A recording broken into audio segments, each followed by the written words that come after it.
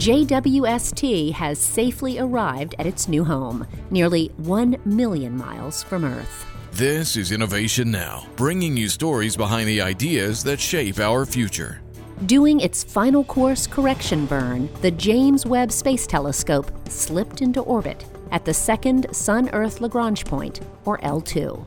Lagrange points are 5 places in space where the gravitational forces between two massive objects like the Sun and Earth and the centrifugal force of the motion of a third body, such as a spacecraft, are in equilibrium. L2 is an ideal location for an infrared observatory. The Sun and Earth are always on one side of space, allowing Webb to keep its telescope optics perpetually shaded so they stay cold enough for infrared sensitivity.